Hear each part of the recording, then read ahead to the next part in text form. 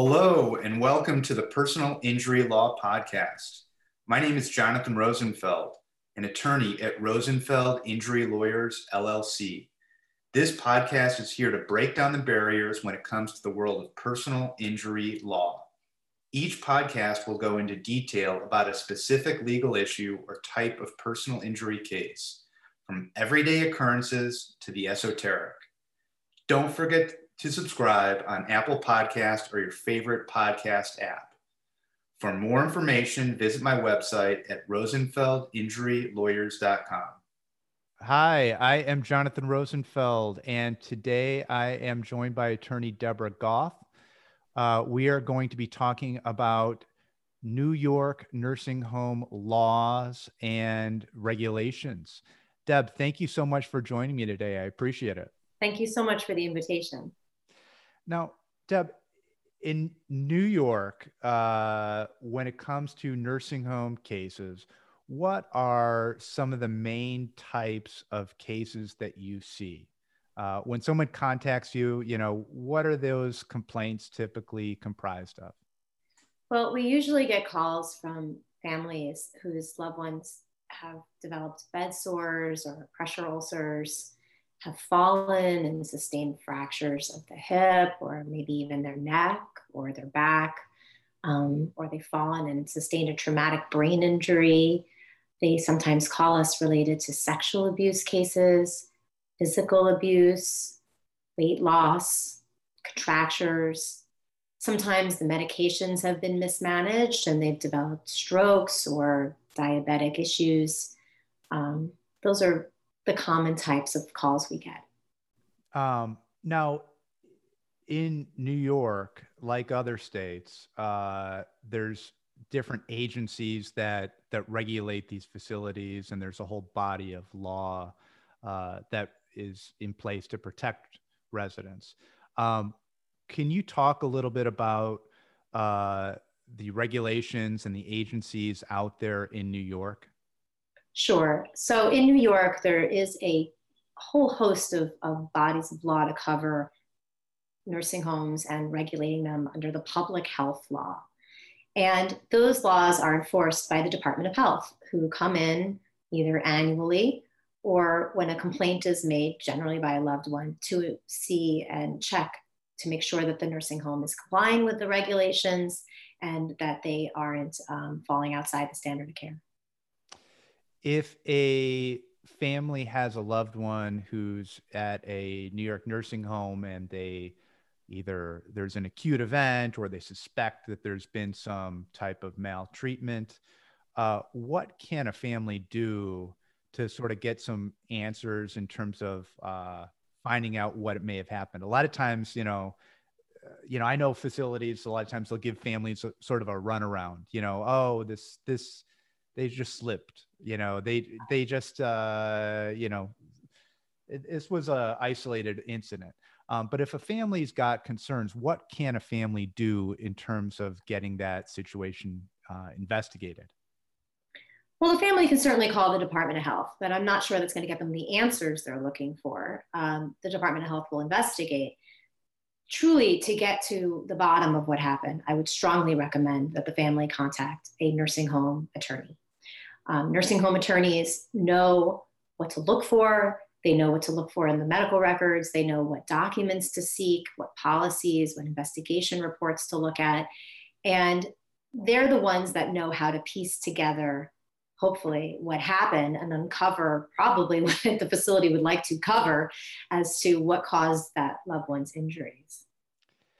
Now, every state has time restrictions or statute of limitations in place, basically, which creates a window for an injured party to bring a case, to bring a lawsuit.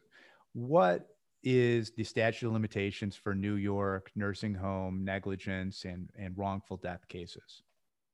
So in New York, there's really a few timetables. The safest way is to bring your claim within 2 years, because that's what the wrongful death statute of limitations is. But if you wanted to become, for medical malpractice, the statute of limitations is 2.5 years.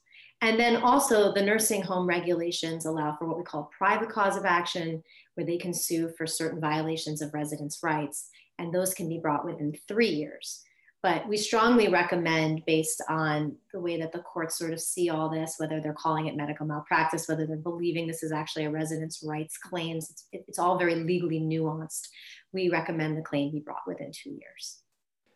Certainly, obviously they should reach out to an attorney, as soon as they think they may have a case, because a lot of times these situations take some time to investigate. Yes, indeed. In fact, a lot of times families don't know exactly when the wrongful act took place. And that's really the date within which the statute of limitations starts to run. So you may have one single event, you may have multiple events with different dates that the statute's running from.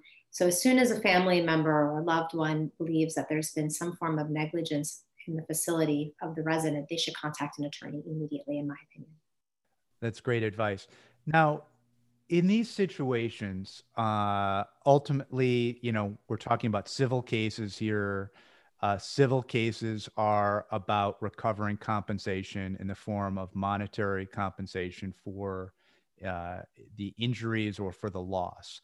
Can you talk a little bit about the types of damages that are available in New York nursing home negligence cases? Sure. So in New York, there's multiple ways to recover. The first is what's called compensatory damages. And those damages are really meant to compensate a resident for the injuries they sustained when they were in the nursing home. And it's important to note that even if your loved one passes away either before the lawsuit or during the lawsuit, those compensatory damages remain viable and you're still able to pursue them. What happened in their pain and suffering still matters, even if they're no longer with us. You can also obtain wrongful death damages. Those are really meant to compensate loved ones who were still receiving some form of guidance and support from their loved ones that passed away as a result of the negligence. And then there's punitive damages. Those are really reserved for cases where the facility has acted particularly recklessly and the jury is awarding them in a way to sort of punish the facility for what happened and to try to make sure it doesn't happen again. There's one other type of compensation that the New York Nursing Home Act, or what we call the public health law, allows for. It's a legally nuanced formula, but you may obtain a certain amount of money based on that public health law if you're able to show violations of residents' rights. This was great information. Obviously, there's a lot of nuance here and there's a lot of legalese. If someone has a situation where they're concerned about the care of their family member, I think certainly talking to an experienced nursing home negligence attorney such as yourself would be helpful, just in terms of getting information, if for no other reason. Hearing how the law applies to their situation is really important. So Deb, thank you so much for joining me today. I appreciate it. This was great information. Thank you so much for the invitation. Thank you for listening to the Personal Injury Law Podcast. I'm Jonathan Rosenfeld. If you or anyone you know would like more information on any of the topics on the podcast, please visit my website at rosenfeldinjurylawyers.com. If you like the show, please subscribe on Apple Podcasts or your favorite podcast app. Please feel free to rate the show and leave a review. Thanks again for listening and have a great day.